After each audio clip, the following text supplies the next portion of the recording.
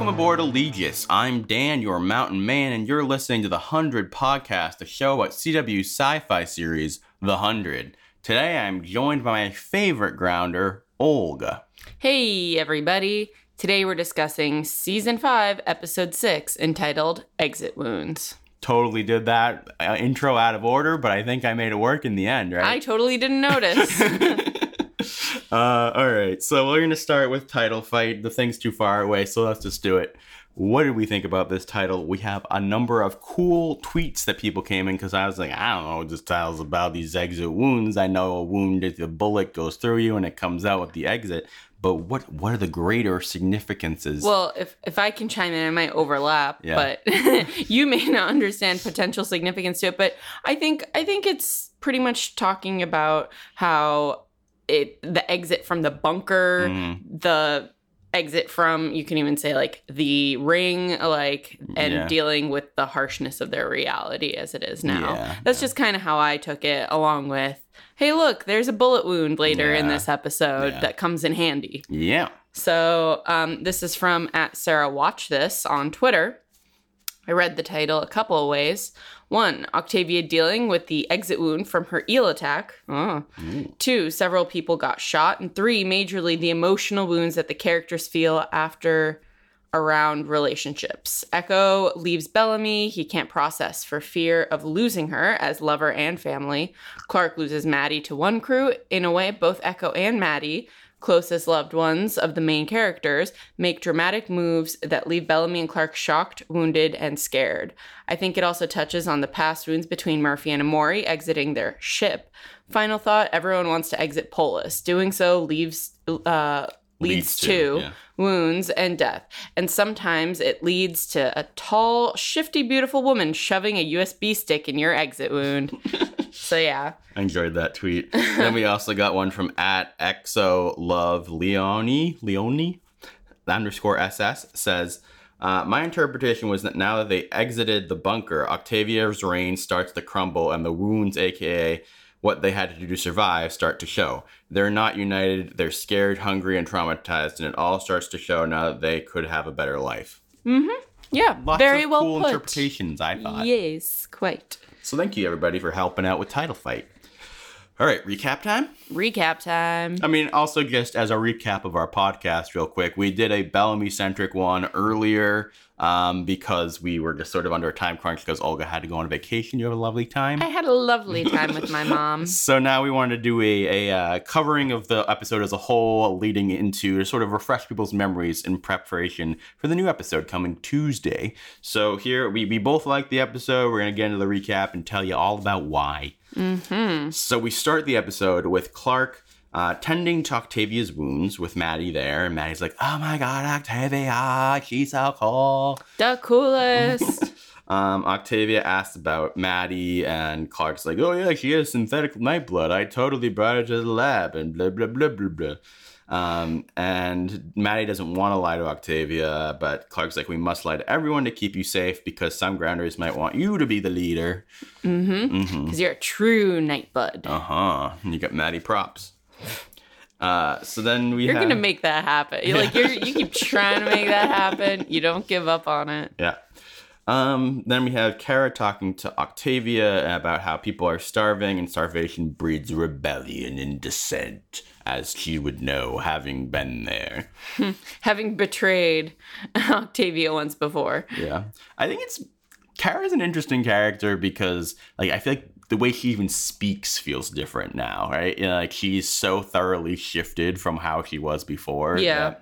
I mean, I'm not loving the character, but it's also a useful character to have around. So I get it. But I'm not fully on team dislike because someone has to be. It's nice for Octavia to have a yes man for other people to seem more reasonable against. Yeah. But even this statement from her, it's not unreasonable. It's just coming from a person who has been tested and chosen her. Yeah. So it's an interesting perspective. Yeah. Okay, so then we have Bellamy sort of advocating for Echo. He's saying she's on our side. She proved herself so many times in the ring. But Octavia says that she exiled Echo. She must leave or fight in the arena. So interesting. First thing I want to throw out is I totally thought when I first watched the episode that was just going to lead to Echo fighting in the arena and kicking ass. I was like, okay, Echo can totally fight in the arena. What's the problem with her kicking everybody, like killing anyone who challenges her? But I think it's to signify that Echo doesn't want to risk that. She's changed. She doesn't just want to murder indiscriminately people who just because they're listening to Octavia. She doesn't want to put herself or Bellamy or others in that situation. It does sort of bring up an interesting idea, though, later on when the fact that we do just have them killing the traitors, right? Mm-hmm. Because up until now, it's been so much about we don't just do what they did on the Ark, right? We don't just float people. We give them a chance to fight for their freedom. Like, they don't try to capture, and I get why, but it's interesting because it is a change of pace for them to not try to capture the dissenters and have them fight as opposed to just shooting them down. Yeah. Yeah. So, I mean, this is the beginning of the whole thing we talked about in the last podcast of Bellamy sort of, in some people's opinion, acting out of character as he tries to get, and is sort of exasperated with Octavia for not getting that Echo was changed. And I know a lot of people were like, hey, Bellamy, by your own admission, it took you 3 years to forgive her. Why do you assume that Octavia, who, got stabbed in the gut by her, was nearly killed, and in her mind, in Echo's opinion, she succeeded in murdering Octavia. Yeah. Like, why you would think that she would just but I love her, sister. All is forgiven. She's welcome among my people once again. Like, Bellamy is barely welcome among her people. Yeah. He's not one of her people. Yeah. I think for me, like, looking back at watching this episode a second time under the sort of lens that people had given me with their opinion about him, I do think there was some things that felt a little bit rushed here and there, and where I understand where people are coming from, but overall I really don't have a huge issue with Bellamy in this episode. Exactly. Yeah, I don't either. I don't think this is really out of character territory. Okay, so Diyoza drops down some food and has a message. Leave Octavia and join us, and you get the foods, and you'll be a happy camper. We will welcome you as long as you abandon her. Yeah. And she tries to act out. Yeah. Against the speaker and does not succeed. Well, sorry, Octavia. I was very confused. Sorry, Octavia. My hand gestures, again, do not help on a podcast.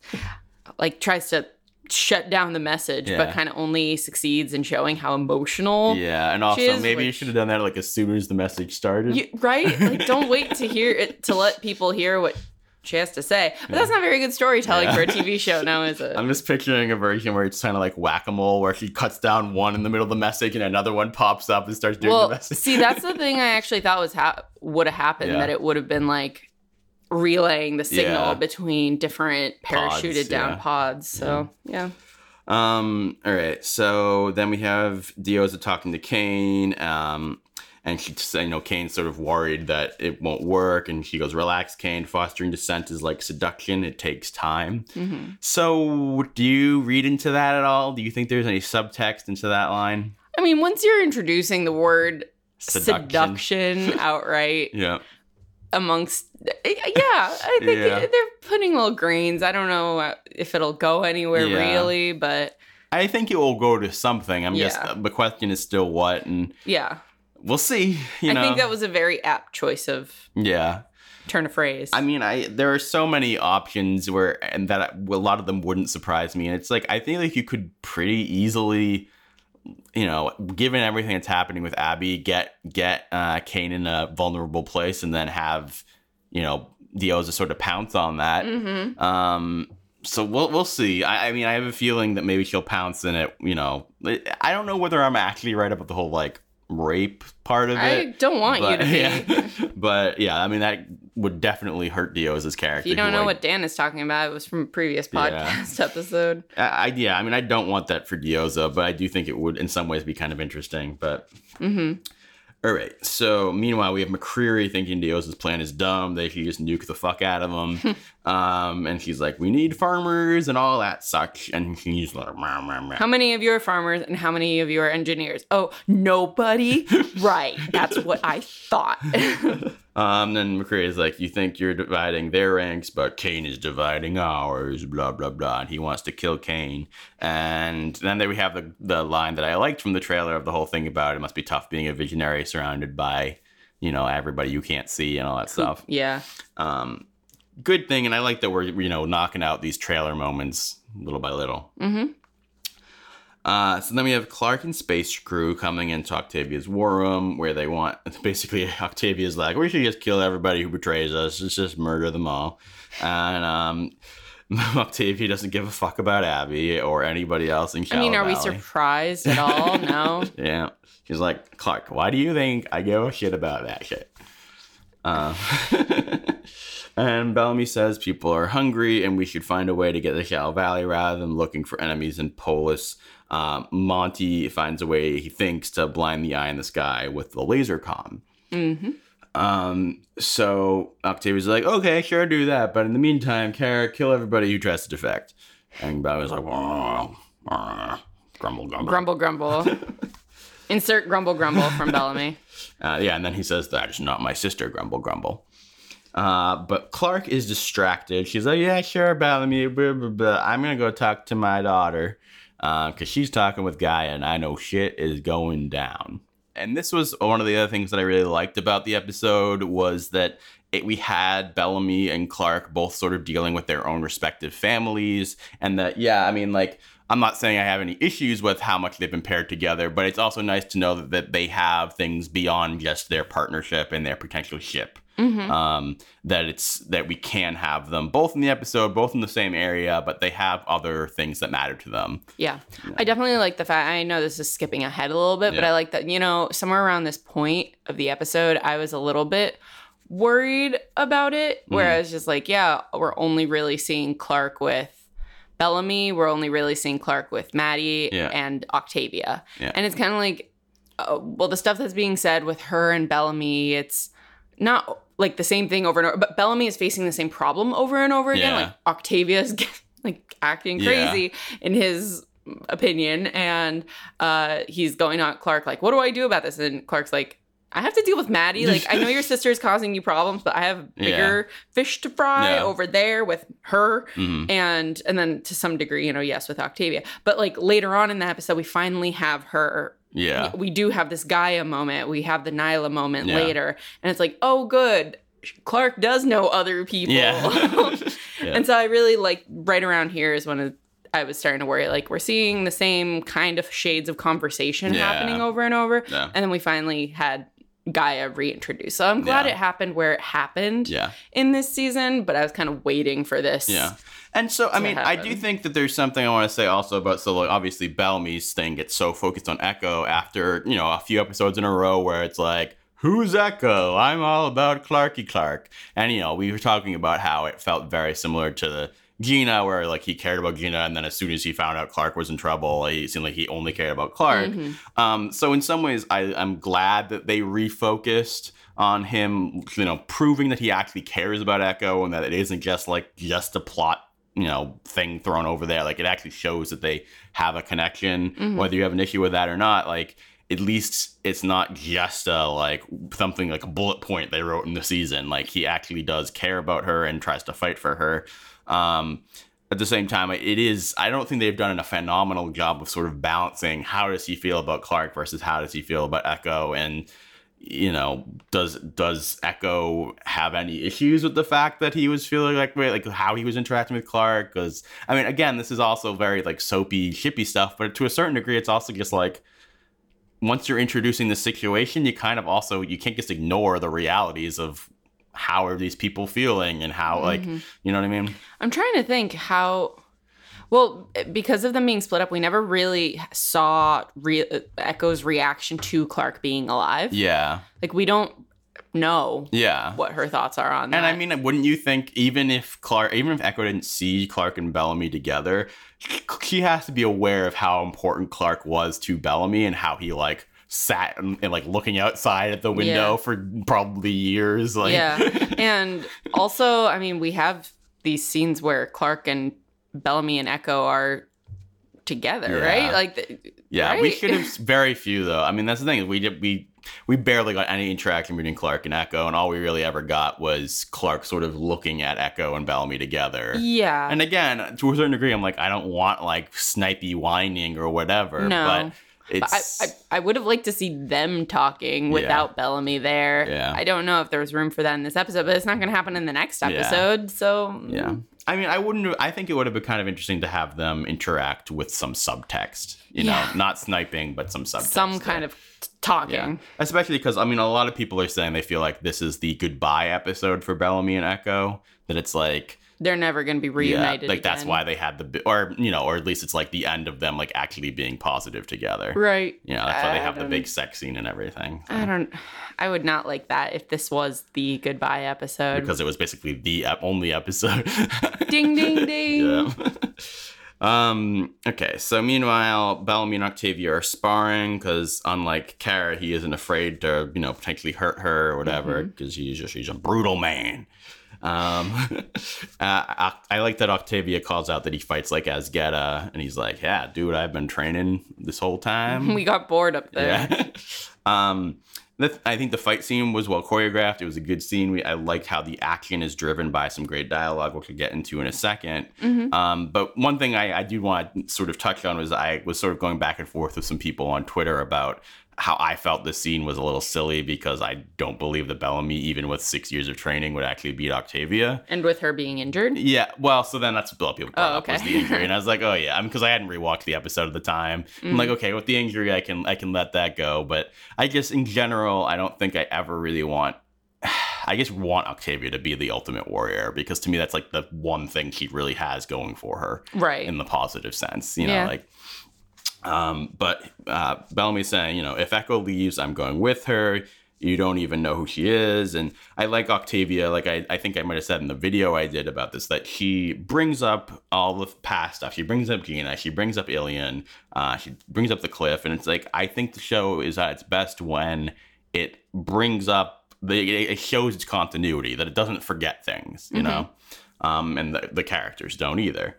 And Bellamy says, we've all done things that shouldn't be forgiven, but are because we did them for our people. Echo is no different. She was Asgetta's spy, but now she's with me, your brother, who is trying very hard to understand who you are years later. I really like that. Yeah. I think that's the thing is, I think I might have mentioned that everybody's so mad at Echo and stuff. And it's just a lot about perspective. And, in a lot of ways, Clark and Bellamy have done much worse things than Echo. But because we were like following them more directly in a positive sense, we forgave them for all their things. Yeah. At the same time, obviously, when emotions are involved, I understand why Octavia wouldn't be like, okay, whatever, I'll forgive her. And I actually think that they find a sort of good middle ground going in where she's like gonna let her spy for her. Yeah. It's like, I'll let you in by letting you work for me. You're still not part of one crew, but at the very least, I'm not having you banished anymore. Well, in a way, go over there with them is a form of banishment because I don't care if you come back. Yeah. She's smart. It's a smart leadership move. Yeah, I actually think in a lot of ways, it's all like we sort of talked about this, where it's like it's all about framing, where like they frame Octavia in a way where she feels scary and like villainous, but a lot of what she does in this episode are understandable things that a hardcore leader would do. Yeah, like you have to sort of show like you can't just betray us and get away with it. You have to, you can't trust Echo, but maybe you can use her to your advantage. It all sort of, to a certain degree, makes sense. At the same time, optically, when you're destroying the food when the people are starving, certainly not a positive look. It does not look good. Like, no food from them. Yeah. And, I also want to talk about the scene as far as the Bellamy dialogue, because I know people were talking about how they felt like everything was focused on, instead of the interaction between Octavia and Bellamy being about them and their relationship, it was about Echo now, and they didn't like that. But I like how the, specifically the line of like, I'm trying to understand who you are. And it's struggling. I think that his, a lot of people were saying he was emotionally muted. I thought that the delivery of that line was very emotional. I thought it was very emotional. I'll say this, that it's talking about it in the context of Echo. It is like, that is the text. But then the subtext is like, you've changed. You're not the person I left behind anymore. Yeah. And I miss her, and I hope you miss me. Yeah. And we're trying to find, like, it's him really trying to reach out. And here, he does make it text by saying, like, I'm trying to understand you. Yeah. So I do think that this is beyond just Echo, Yeah. just because she's kind of a catalyst. Yeah. He clearly had trouble with her before. He's like, Yeah. those people were, in a few episodes back, he's like, those people were going to shoot me for standing Yeah. in her way, for just Yeah. like stepping in front of her. Yeah, it's like I said, And she was going to let them kind of, like, she paused, Yeah. that kind of thing. And it's like I said before, it's like I feel like we had the episode and a half before this one where we showed their tensions rising, and Echo provided a catalyst to have a more direct, like, immediate issue, right? Yeah. We need to figure this out because she's here. Yeah, and also, I mean, I really do appreciate seeing, like I said, seeing Bellamy fight for Echo, because it proves that there's actually a connection there. Yeah, it's not just like, I've fallen in love with you over the last 3 out of 6 years. Yeah. So then we have Bellamy, Harper, and Monty. They're going to go with Echo too, but Echo says no. Basically being like, Octavia needs you. We're in deep shit over here. You can't just leave with me. She even says, like, Octavia's losing her people.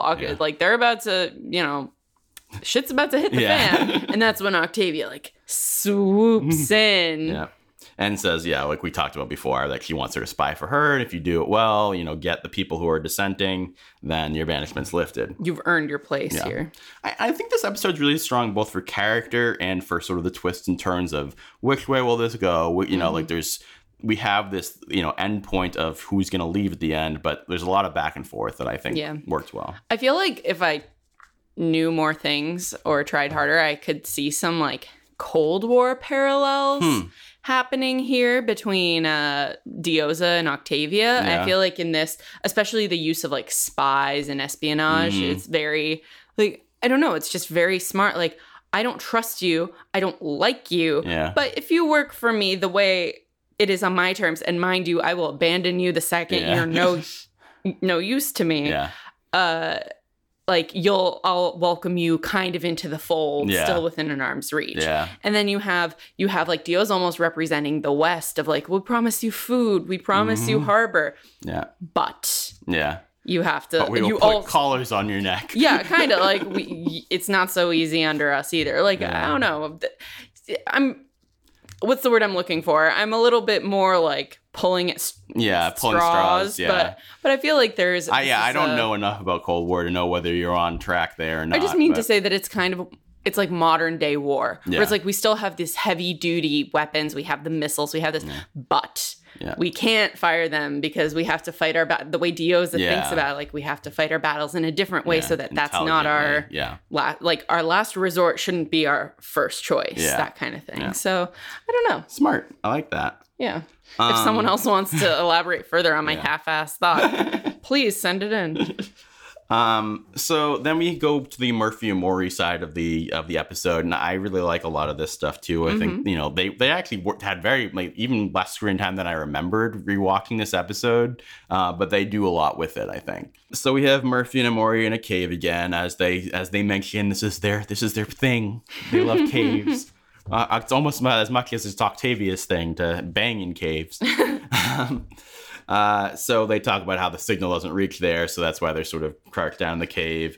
Maury tries to turn off the shock collar, but Murphy is, so much for Raven's star student, you just keep electrocuting me. And yourself. Yeah. But, then they sort of mention how, like, Raven's going to be okay. At least we know she'll be alive, unlike the other people, because they don't know what happened with the missile. But they just figure out they need to go to Becca's ship for supplies so that they can try to get rid of the collar. But they also know the collar will go back online as soon as they leave, so they have to work fast. So we'll get back to them later. But I really did enjoy their interactions in this episode. Yeah. It was nice to get them alone from everybody else, because it's like, oh, they're sniping at each other in front of the group. And then they're opening up a little bit more to their, like, friends, kind of aside from each other. Yeah. And now here it's like, oh, she volunteered to stay with him, but clearly there's a breakthrough happening. And I like that. Again, I like the point in the season where we were getting this. Yeah. Because we had enough building up Yeah. beforehand, but yeah, now it's time for aiming towards some kind of resolution. I'm not saying it's going to lead to them getting back together, but... Yeah. So Echo's talking to the defectors who are from Shallow Valley. They're saying living with what we've done to survive is worse than death. This is our chance to start fresh, which I think is, again, another dropping the hint of cannibalism. And, Echo's like, even the people who are defecting won't tell me what's going on. It must be cannibalism. It must be, right? Like, it kind of has to be at this point. What's our backup theory? That they're making... Well, it's not better. It's still cannibalism. I was like, they're having babies and eating the babies. That's really funny, because babies were the first thing I thought of. Really? Oh, I love you. Let's eat babies together. It's not the same as eating a full-fledged person. Okay, no, moving I'm on. sorry. I forget. No one use that against me, please. So Monty is freaking out. He says, why are we even doing this? I can't figure out how to get this laser comm to work. You're doing it so your sister can go to war. Where are we supposed to be the good guys? Kill defectors just for thinking about defecting. Yeah. So again, this is something I really like this sequence, because at least we get a little bit of Monty. Whereas Harper is just like in the corner over here. Was she even in the room? In the room? I don't even know. I hope not, because that... Yeah. That reminds me, actually, I just totally forgot. We got an email, I think, on my other email than the one we use. About Harper, where someone was sort of trying to be like, oh, maybe there's like a reason why she's in the background or something. I think that one will probably be still worthwhile talking about next podcast, because let's be honest, Harper probably won't say anything next time either. I was going to say, I'd like to believe that she's actually been a spy for Dioza this whole time. Yeah, so we'll try to read that one next time. I totally forgot about that. But yeah, I like that we get Monty, but I also like him bringing up the good guy thing, because this is, to me, what the arc for Bellamy is this season, which is Bellamy saying, hey, we're going to be the good guys this time, and him having to figure out, what does that mean in the context of this weird war that's brewing, and his connecting with his sister, and how can he find that middle ground? But he is saying, this is how we're gonna get back to Raven, Murphy, and Amori, and that really matters to them too. But Echo can't bring herself to turn the defectors. She's turned over a new leaf. She's a good lady. And so then they're like, well, then let's defect together so Monty can turn off the eye in the sky from that side. But we'll see what happens with that. Dun, dun, dun. Meanwhile, Nyla comes to Clark, and I really like that she goes, are you avoiding me? It's a nice response for why we haven't seen Nyla in the current timeline. Yeah. Until now. It does still felt, a little bit odd that he just disappeared so thoroughly. But it's not just, are you avoiding me? It's, I wish there was a line of, is Nyla still alive? Yeah. And then it's obvious that Clark is choosing to avoid her. Even for all her saying, no. Like, no, clearly you are. Yeah.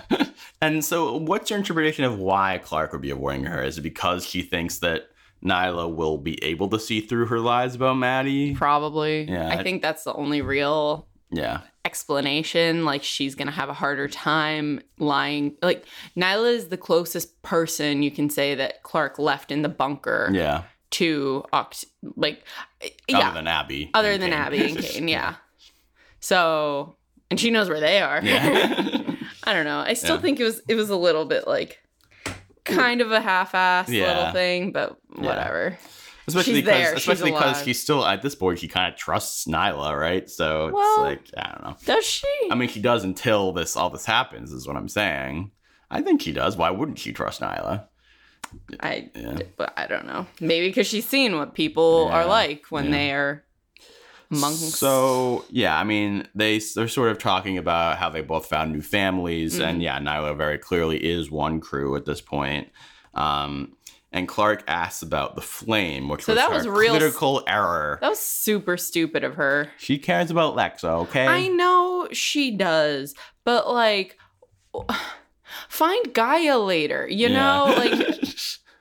Why ask Nyla? Well, I guess my assumption is that... So that's the thing of the whole twist around here, right? Which is that Gaia is sort of the ally and Nyla is the enemy, because I don't think she was afraid of Gaia talking to Maddie before, so she wouldn't want to bring up the flame to Gaia because that would cause more suspicions.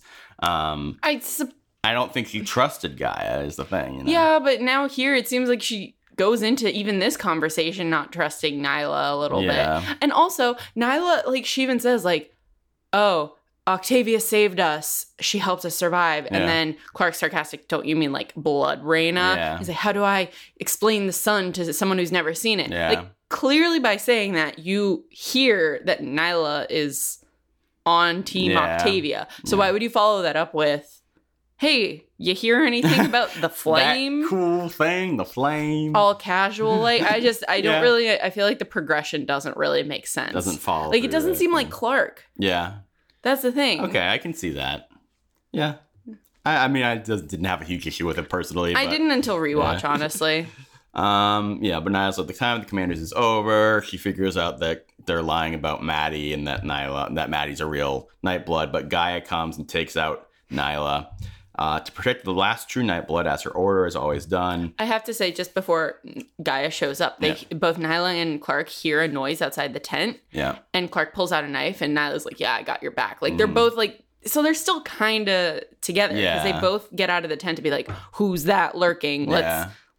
We'll defend each other. And the thing Maddie. is, I don't think that Nyla would have like killed Maddie. I mean, and that's up to interpretation. Happens later. Yeah, I mean, given the fact that Nyla was willing to let Clark, talk to Octavia, supposedly, he wasn't there to like assassinate Maddie. No, I'm not saying that she was, but she was there. Like, you have to be truthful with Octavia about it, because Octavia saved us all, and you owe this. Yeah. You must tell her the truth, or I will. Yeah. I will say I did not see this coming from Gaia, who did seem to be very thoroughly having shifted her religion into this new Blood Raina idea. I think it's very smart and makes me more excited to see Gaia. Yeah. Because it's like, oh, she's capable more than just being like, all hail the flame. Like, I mean, it's still her main drive. It's still her main drive. But the fact is that she's not so obvious about it all the time makes me be like, you're interesting to watch. Because you can add layers to yourself. Yeah. I will say, though, in some ways, having spent 6 years with technology and everything, I understand where it's like hard to go beyond your faith at this point, but it's also like your faith is based in like nothing. But she believes in, we got out of the bunker and 2 days later a real Nightblood shows up. That's not a coincidence. This is but the thing is, there's no such thing as a real Nightblood, because they should now all be pretty aware of the fact that you synthetically make Nightblood, and that's what led to all of the Nightbloods. Like the will of the gods. I don't know. It just it's one thing when they grew up in an area and in a time and were never surrounded by technology. It's another thing when you just got all of your food from a hydro generator and all that stuff. I don't know. In a time when in reality people are using the Bible to justify children being split up from their parents at the border. I have a feeling like I can believe that people will stretch their religion to fit their narrative. I'm just saying, even in a show. They have a factual thing pointing out that definitively your religion is wrong. So I'm just like, I don't know. Anyway, Clark isn't basically, she's not going to let Gaia kill Nyla, but ultimately she ends up, like we were saying, she tells Nyla that we're going to talk to Octavia ourselves. And what was it that Nyla says, like, I hope that she'll be merciful. Like even she's not sure what Octavia is gonna do. But she wanted, she's like, a true Nightblood could tear us all apart, and one crew is important above all, kind of thing. Yeah. Then we go back to Murphy and Amori, and they're working on the collar. Amori's talking about how she doesn't want to see John suffer. I guess left you because you broke my heart. That was a very like heartfelt line. Like the delivery was. I think the actress who plays Amori, whose name I never remember, did a really great job in this episode.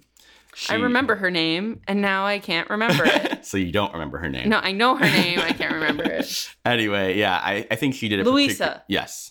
I think she did a particularly great performance this episode. She has a lot of emotion this season, and I'm really appreciating her character more than ever before, I'd say. Mm-hmm. So, she's saying, basically we find out that Murphy kept pushing her away over and over because Amori was constantly off with Raven doing her own thing, and John was jealous. Amori found something bigger than herself, and John punished her for it. So let's talk about this, how, it is a lot of telling, not showing necessarily, and we're, in some ways it would have been nice to have a flashback to some of this stuff, but I also think the way they deliver it feels kind of natural, and it's also them opening up about the reality of what happened. Do you think, obviously, there's, whether you want to say it's a joke or not, there's all the jokes about the jealousy and will it become a 3-person relationship dynamic with Raven? I think that at this point it kind of solidifies. I think that it's not going to head in that direction. Yeah. As much as I'd be okay with it. Yeah. No, I think it really is like her choosing. I don't know. I think they spell it out kind of nicely of their insecurities and how they found solace in other people. Yeah. I agree. I think it's a funny thing to be able to be like, oh, jealousy, what that usually means like shipping, blah, blah, blah. But I really think what it comes down to is he was jealous that Amori had something. And that's a very much more interesting issue. It's very realistic. Yeah. I'd say. Yeah. It's like, a lot of times you'll be like, oh, maybe the woman gets a new job and is off. It kind of reminds me of like Ross and Rachel, when Rachel gets her new job in the fashion stuff and is off doing that all the time. And Ross is like, oh, I'm not part of that part of her life anymore. And acts out about it. And it could go either way of like the male or the female. But in this case, in a lot of cases, it's like the woman being forced to make a choice between her career and her relationship. And jealousy it's a real human emotion, and talking about it, maybe it's not the best like storytelling to just like say it, but when you're in a couple or just having a relationship with people, talking about it is healthy. Like you talk about stuff, and they're reconciling the end of their relationship even after it happened. So I think it works really well, and I think it especially works in the context of also thinking about like Murphy sort of being unemployed while all this is happening. Right? He feels completely worthless, and so he lashes out at the fact that Amori isn't worthless. And I think that works, and I do think that this episode, even though, again, I would totally be on board with them with Raven, I think it solidifies that this season's about Murphy and Amori, and it's about Raven and potentially Shaw. So I don't think that we're going... and that's the thing, is I think that they specifically cut that line about Raven kissing Murphy out because they chose not to go down that road. I don't want them to. If we're having love triangles left and right, especially with like the adults now, or at the very least with Kane and Dioza. And then obviously we have the Bellamy, Octavia, Bellamy, Echo, Clark. And Clark. Like those ships don't seem to be going, or triangles don't seem to be going anywhere fast. Or what am I trying to say? Those are the ones that are going to be getting attention. So I feel like they had to resolve everything else that they kind of teased people with in the first half of the season. And I feel like we're starting to move towards that. Like I don't even think that Abby and McCreary are going to be a thing anymore. I still don't trust that, to be honest. I'm not saying I'm right. I'm just saying like I have a feeling like they haven't even shown them together. Now one episode. And Abby wasn't in the episode. I don't think they focus more time and screen time. Because sometimes they don't have Abby at episodes. They don't have people at episodes. I know. I'm just saying. I don't think that means anything. I think the real thing that makes me think it won't happen is the fact that McCreary's been captured. Yeah, but people get captured all the time and freed, but we'll see. They'll probably trade him for Raven, right? Potentially. We'll see. Okay. We'll see what happens. But then we have Bellamy talking to Octavia. Monty can't hack the eye without inside help. And Octavia's like, you want me to let you defect? Dioza knows you're my brother. She'll use you to get to me. But Echo can do it. She is the perfect cover with her banishment. And Echo's like, let the defectors leave us as a political sacrifice so I can go and work from the inside. And Octavia's like, okay, but once you're inside, you're on your own. Yeah, and this all happens from the context of Echo saying, I won't tell you people's names. Yeah. So. Yeah, and I also am like, it's so funny. It's like, Octavia's like, you're on your own. And Echo's like, well, duh, I can totally deal with that. That's not a big deal. I'm Echo. Like, no one will save you. Yeah. But part of it is her saying, like, I'm not going to let Bellamy come save Yeah. you. I feel like that's what that Potentially, sure. means. I mean, Bellamy does what he wants, clearly. Yeah. But I think that's what Octavia is trying to kind of hint at. I guess take it more directly as we don't give a fuck about you. Well, We're yeah, just that's using you. the top level thing, Yeah. I think. So Monty makes Echo a hip grounder bracelet that can hack into everything. The latest fashion. And I like that Murphy says, don't get killed. You were the only one who liked my algae. But Bellamy's all worried about Echo, and Echo says, we found each other in a cage. Whatever happens, I know we'll find each other again. Again, I think it's a nice line. Like, I'm not necessarily, like, shipping the two of them, but I think that they're doing a solid job with their romance, and it was a sweet love scene, and I think that they did a great job also at building Echo this episode. I agree. Also, I just realized that we found each other in a cage. Yeah. It doesn't mean Mount Weather in season 2 exclusively. It could mean the ring. Yeah, Like, it can, we found it can mean both, sort of. Yeah, like the surface level is like, we met in the cage, Yeah. and you saved me, and then I did a bunch of shit afterwards, but let's not talk about that. And it's like, oh, but we found our love trapped on the ring. Yeah. So then we have Clark packing. He wants to get Maddie out of there because now Nyla knows the truth. If Octavia finds out, she's not the girl from the stories anymore. Or, I can't let anything happen to you. We don't know what Octavia will do. And then we have Maddie saying, if we go back, Diyoza will kill you. And do we agree with this statement? I know that we both sort of struggled with that idea when we watched it the first time, and I saw other people being like, why would Diyoza kill Clark? I mean, I don't agree with that outright. Clark is clearly useful. Yeah. I mean, the thing is, I guess as a viewer, knowing more about Diyoza and her current mindset, it feels less likely that she'd kill her. But given, the fact that she was, torturing Clark last time we saw her, and that Clark did kill multiple of their people. That's true, but now Diyoza's people have killed people from one. It's also hard to specifically let go of some, personal things like that. Yes, I will agree with you there, but the reason that Diyoza was torturing Clark was because she thought Clark was lying. Yeah, but now it turned out to be true. Yeah. Well, I think the thing is that I think they should have maybe phrased it more like it's a risk. We don't know how she'd react. That you did kill a bunch of her people. Blah, I feel blah, like blah. it would have been better if it was she might kill you. Yeah. As opposed to she will kill you. Yeah. It's like seems a little like I don't know that I agree with that statement. Yeah. So when you make it like a definitive absolute like that, it's like but the point is that Maddie believes that, and that's why she acts the way she does. Yeah, and I think it's supposed to be she has her own overprotectiveness the way Clark does too. She doesn't want to risk it. And that was exactly when, both of us were like, oh, okay, Maddie's going to cause some problems. But obviously. Then we have McCreary and friends looking for Murphy. McCreary and friends hunting down children to kill them. Graveyard McCreary. Amori and John bomb the bastards and then make out. Ooh, getting down. Nothing turns me on. More than blowing people up. But we're not getting back together. We're just banging. Wait a second, McCreary's there. We can make him our hostage. And continue having sex anyway. He's unconscious. So we'll see what happens with that next week. It will be interesting to see how much Diyoza even cares about McCreary. I feel like it wouldn't be smart for her to take him back. Yeah. Yeah, we'll see.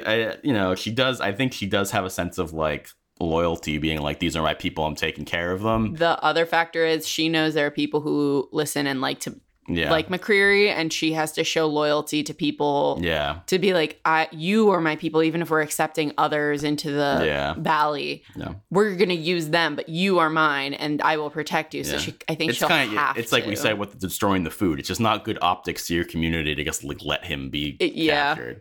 Unless she's like, he can take care of himself. He'll just get out of there, which I can also even that's not too. Great optics. Yeah. Clark and Maddie plan to leave, but Clark gets distracted by her boy Bellamy. And, Clark's like, Dios is the least of my concerns. I'm more worried about your sister. She's dangerous. And then they realize that Maddie ran away. Yep. Maddie, stay here. I will not do that. Thank you very much. Yep. Echo and Effectors make a run for it, but half of them are sniped down by Kara, given the order by Octavia, as we find out. Again, harsh move, but an understandable move. Smart political move. Yeah. Octavia basically is like, hey, this means that... I have the actual line right now. Where is it? I executed traitors and I made it look like a real defection. Without that, Diyoza wouldn't have believed it. Yeah. Which is smart. It's awful. Yeah. But it's smart. Okay, so then Maddie comes to Octavia and tells her the truth. She does a blood oath thing with Octavia to make her one crew. Octavia's like, I understand why you lied to protect her, Clark, but you don't need to protect her anymore. She has my protection. Dum, dum, dum. Now she's going to start training with the other initiates. Novitiates. Yeah. So yeah. I'm interested to see more about what that means, and maybe we'll see more of Jaha's little boy. Oh, yeah. That'd be nice. Yeah. Okay, so then we have the Allegies taking all the stuff from the kids who came. They take from the defectors. Yeah, take Echo's bracelet. Mm-hmm. And it's like, oh, what's going to happen? But that's where Monty put the thumb drive. But no. Echo is a smarty She's pants. So smart. Yeah, and she hit the flash drive from the exit wound of that. Karina, I think. Yeah, the Shallow Valley woman. That shallow girl. So I love that. That was a great move for Echo. Yeah. Great to end the episode on that. There is a line back and forth about Diyoza calling Kane her friend, and again, sort of hinting at what does this mean? Yeah, after putting the collars on everybody and Kane being like, do I get one too? And the latest fashion. She says, stop worrying, I take care of my friends. And it's like, ooh, she won't shock you unless you ask for it. Oh my God. Let's play some collar play. Oh, God. All right, so we're going to get into a little bit of feedback. We have one humongous email, which we're excited to get into, and one little voice message. But before we do that, I'll let you guys know how you can contact us and be part of this in the future. You can either tweet at us at The100Podcast. You can go to the100podcast.com, leave a comment. There's a little contact us form there, too. Or you can email us directly at the100pod@gmail.com. Also, please check out my YouTube channel, youtube.com/DOING, okay, doing okay. I put up my first reactions to the episodes the night that the episodes come out. Also, please review us or rate us on iTunes. And thank you to Erin Romness for her review. All right.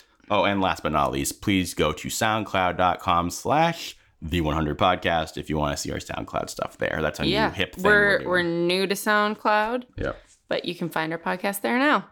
And also, we are brought to you in partnership by TV Time, the nifty app that lets you keep track of when your shows are airing. Right now, The 100 is experiencing quite a wonky schedule of airtime. So go there, keep track of your favorite shows, engage in fan discussions and communities, and find podcasts about your favorite shows, such as ours. And I will say, I know this isn't like an ad read or anything, but lately I have been like, what time do these things air? And like, it's like really annoying trying to Google around and find like the specific time that shows air. It's like weirdly difficult. It's one thing to be able to find like the date, but the actual time that it will be on the channel is annoying. Like I was trying to figure out Cloak and Dagger because I've been doing the YouTube stuff for Cloak and Dagger, and like I wasn't able to easily find it. Then I was like, wait a second, we have a partnership with TV Time. I'm gonna go there, and it was immediately 8 o'clock. Okay, that's good to know. Good to know. Yeah. All right, so diving into our feedback. We have an email from Lucia. She says that it's pronounced like fuchsia. Ooh. And she's from down under. That's cool. Yes. This is a big response to the Bellamy podcast we did. The Bellamy Blues. Yep. All right. Hi, Dan and Olga, longtime listener, first-time writer, and all that jazz. Woo. I enjoyed listening to your opinions every week and love the fact that you include listener feedback and suggestions, as it often leads to a broad and open discussion of the topic at hand. Mm-hmm. So that's us patting ourselves on the back by reading that in the podcast. Thank you. That being said, I just listened to your Bellamy Blues episode, and I have a lot of thoughts and feelings. A lot of people have been complaining this season that Bellamy is felt out of character, that he isn't the man we knew before, and they don't really like the new him. It has really frustrated me because that's completely opposite to how I feel.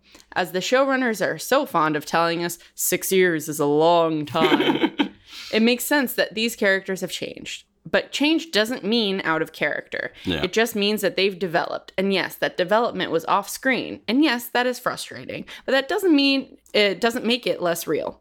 Bellamy isn't irreconcilable.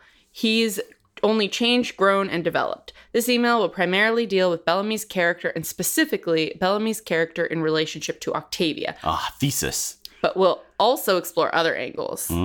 Quite a good introductory paragraph. Yes. Bellamy, Are we gonna grade this email at the end? Is that a new feature? We grade the episode. We don't even grade the episode, but we're going to start grading our feedback. Bellamy's central character trait is still very much intact. Bellamy will do anything to protect his core circle of people. Mm-hmm.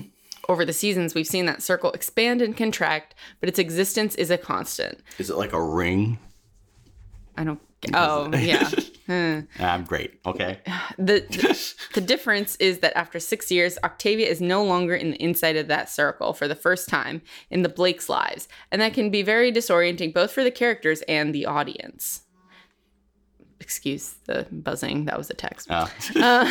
Bellamy needed distance from Octavia to see how unhealthy his relationship was with her. He got 6 years and thousands of kilometers worth of distance, and in that time, Space Crew rebuilt a family unit, of which Bellamy is at the head, yes, but in which everyone, sans Murphy, plays their part and supports each other equally. Mm-hmm. Space Crew is his circle now, which makes total sense after 6 years of peacetime. He's not robotic, he's not removed, he's not distant. He's emotionally stable for the first time in his life and is putting up healthy boundaries, emotional boundaries against a person he was previously in an unhealthy, codependent relationship with. And I, for one, am proud of him. Aww.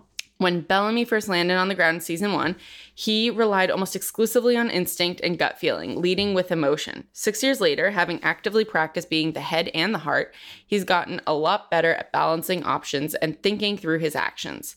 The thing is that space wasn't testing him in the same way the ground does. As far as we know, the first truly morally complicated decision he's had to make in years is holding the lives of the sleeping army on Legis in his hands.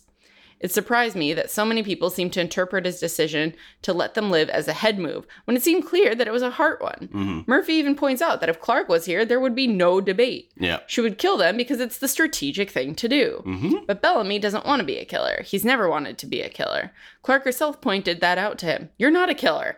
You always did what you had to protect your sister. That's who you are. He protects those he loves and will compromise his sense of self to do it, even when he doesn't want to. Holding the prisoners hostage, keeping them alive, is not an impulsive decision, but it's still one full of heart. And he immediately gives up that strategic leverage to save a single person, explicitly telling Diyoza, an unknown threat, just how important Clark is to him. Giving up his own leverage and giving Diyoza some of her own is stupid and impulsive and utterly heart. Yeah. Diyoza now knows just how important Clark is to Bellamy. That is strategic suicide, and I'll be very surprised if it doesn't come up again, as it seems like a classic Chekhov's gun. The Bellamy we got in 506 is panicking like all get out. He is desperately trying to keep everyone together and regain a sense of stability, and in that, he reverts back to heart-centric thinking. He makes emotional pleas to Octavia that don't change her mind and that clearly don't work. Monty confronts him about how he's already compromising himself making deals with Octavia that put other people in danger. And Bellamy's counter-argument is that it's worth it to get Space Crew back together. Mm-hmm. We saw that in Shifting Sands as well. His priority was getting back to Raven and Murphy. It really frustrates me that people seem to think this episode was filler or pointless, because it really wasn't. It reminds me a lot of the episode The Calm back in season 1. There's not a lot of plot, but there's so much character work. This episode is setting up emotional stakes so that those big battle scenes that are sure to come will hit us where it hurts. The lack of emotional weight is something that The 100 has struggled with for a while now, and I'm glad to see the writers prioritizing it again. This season feels like a chessboard that's slowly being revealed as characters' loyalties are brought to the surface. The 6-year time jump has left characters feeling equally suspicious of some, while certain of other allies, only to have that rug pulled out from under them, mainly because they're working with information that's 6 years out of date. I think this was most clearly seen in the Nyla Gaia bait and switch, and the sword fight between Octavia and Bellamy. The fight between Octavia and Bellamy was so cathartic. I am annoyed that this long overdue conversation came to the surface over a romantic relationship, but it was so emotionally satisfying to see Bellamy push back against Octavia's complacency at the problems in their relationship. The phrase, "I am your brother and I'm trying very hard to understand. I'm asking you to do the same thing for me," was such a huge and significant development for Bellamy in that he puts equal responsibility on Octavia for their problems rather than solely blaming himself. That would have been inconceivable for Bellamy 6 years ago. He challenges her to meet her in the middle where she never has before. When Octavia says, "It's your fault," he won't unquestioningly believe her anymore. His time with Space Gru has taught him that loving others doesn't mean destroying himself. It doesn't mean putting others before himself to the exclusion of his own well-being. This is so important, not only to the characters in the fictional universe, but to the audience who identify with either of the Blakes. Finally addressing how dysfunctional the Blakes are and the damage their family dynamic has inflicted on both of them is so important and a storyline that I'm very attached to. Octavia is just as much a product of her upbringing as Bellamy is. She has a self-confidence and a self-righteousness that is born of her being told from birth that she is the exception and that she was unfairly wronged, that her only crime was being born, something she had no control over. Her entire life was Bellamy and Aurora prioritizing her and her safety over everything else, even their own integrity and well-being.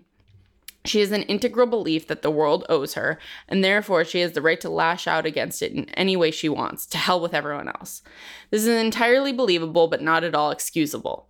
Her black and white thinking, her tendency to hold grudges over forgiveness, and her arbitrary choices on who and who doesn't deserve that forgiveness, particularly the way she considers the relationship between justice, revenge, and forgiveness, are all core Octavia traits and flaws. I think it's arguable that Octavia has had the least character development in terms of questioning her own internal beliefs than anyone else in the series. Everyone else has considered the eternal good guys versus bad guys question. The only thing Octavia has considered is that she knows she is a good guy. Since questioning this seems to be a major theme this season, I hope that this is the season that Octavia learns to accept moral complexity and responsibility. Thanks again for an awesome show. I'm looking forward to the next episode. Love from Down Under, Lucia. Wow. A+. Hey, girl. Yeah. Please, for the love of God, write in again in the future. This is fantastic. That was a fantastic. The other thing is, I actually didn't read this until now, so I was like, this is long. I'll let Olga read it to me. I read it last week and was like, oh, this is so great. We're not ignoring you. We just haven't recorded yet. We love it. Really, really great email. Lots of amazing thoughts there. I don't even really know how to follow that one up. I think it's interesting. The thing that stuck with me at the end there was the idea that Octavia has had the least amount of development. And it's interesting because I think on a surface level, it's very easy to think she has the most amount of development. Right, because her life has changed so much. Yeah, and it's interesting. I still think it's a weird middle ground where I'm like, okay, she's had the least amount of development as far as like philosophically and maybe like internally, but she definitely has had, she definitely went from being this like shallow, like silly character to being a leader and a violent and threatening person. So I think it's a little bit complex there. Confident. Yeah, but I love how you broke down Bellamy and how emotional he has been and how so much has still been head focused, even though he has grown. You mean heart focused? No. Oh, yeah. Sorry. Yeah, heart focused, even though he has grown. I think that's a lot of fantastic points there. I do see, and you kind of touched on this too, by saying that it's a shame that it's focused around, a romantic thing.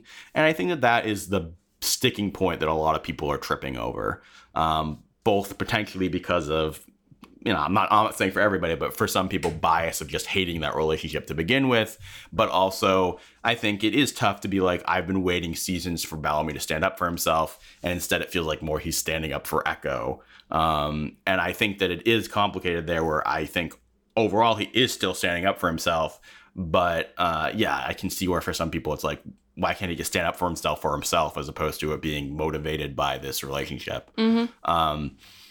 What do you think? No, I'm just thinking, like, yes, there's still a lot of heart stuff, but in his mind and a lot of people's minds, you can argue for it being still informed by the head. Yeah. Like I don't know. I still don't really know where I stand on the strategic nature of the lives on the ship. Yeah. I think you're right where it is like he does give it up all for Clark, which is purely heart. Yeah. But not killing them outright isn't exclusively heart. Yeah. So, it's Well, that's the interesting. thing. I mean, that's the thing. The thing that I liked, I agree with what they said as far as maybe more the head move, or at least his initial reaction was a heart move, right? Where he didn't want to do it. He brings up the Clark thing, or Clark would have just done it. But I think what they were showing there is really the melding of the two, like that he had the heart reaction, but then he had, and it's interesting too to bring Echo into this, he had Echo's influence bring up what you could do to help him find a middle ground, where it's like, my heart is saying I don't want to kill all these people. Hey, how can I do that in an intelligent way?